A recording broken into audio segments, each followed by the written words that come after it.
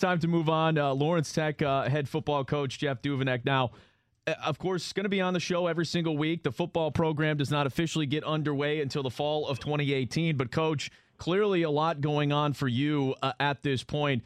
First off, can you just open up about, the difficulty, the amount of work that goes into trying to get a football program started, and you're still a little bit basically a year away from things getting underway?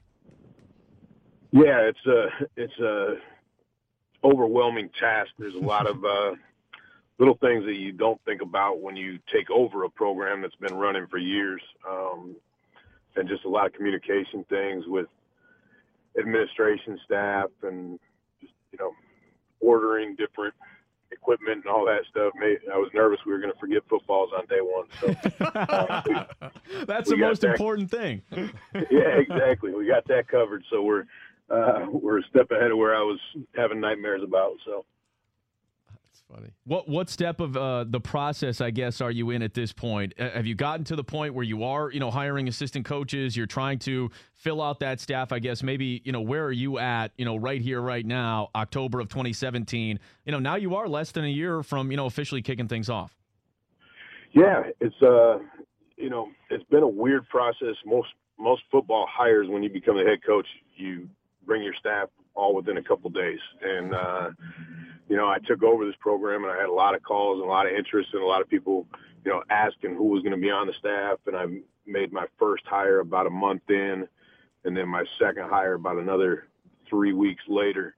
And then hires 4 through 8 came in July. So, there was just kind of steps to put that together. And then I'll add about 3 or 4 more people to the staff next July. So it just it's a different process just because of the amount of student athletes that we'll have on campus. So, we have 43 on campus right now, and next fall we'll have about 80. And that's why we'll add the extra staff to help with those numbers. Now, obviously, no specifics in regards to, recruiting, but some of the challenges and maybe some of the, the positives that you have. You said you already have some student, athletes on campus, but what has been, I guess, the challenge in trying to get them, and I guess how is that a different dynamic from maybe a school that has a program that's playing right now? Well, the thing we always try to approach recruiting with is everything's a positive. So having this year off, there's some student athletes out there that look at that as a negative. I can't play. Mm-hmm. It's going to be a long year, all that stuff. The kids we recruited, we were very upfront with, and the part that the coaching staff was excited about, and the kids that decided to take this step with us were excited about, was that process of having a year to develop. Yeah. You never truly have that year to sit down and develop.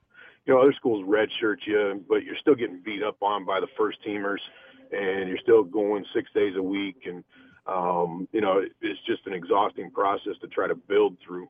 And our kids are taking advantage of the fact that we're basically a year-round spring ball with 3 practices a week and really hitting the weight room hard and spending a lot of time teaching them the culture, because they don't have those upperclassmen that can put their arm around them and say, this is how we do things here. So we've really had to sit down with them and develop those type of things. All right, Coach. Well, best of luck. We appreciate the time. Look forward to chatting with you next week. Thank you. I appreciate you having me on.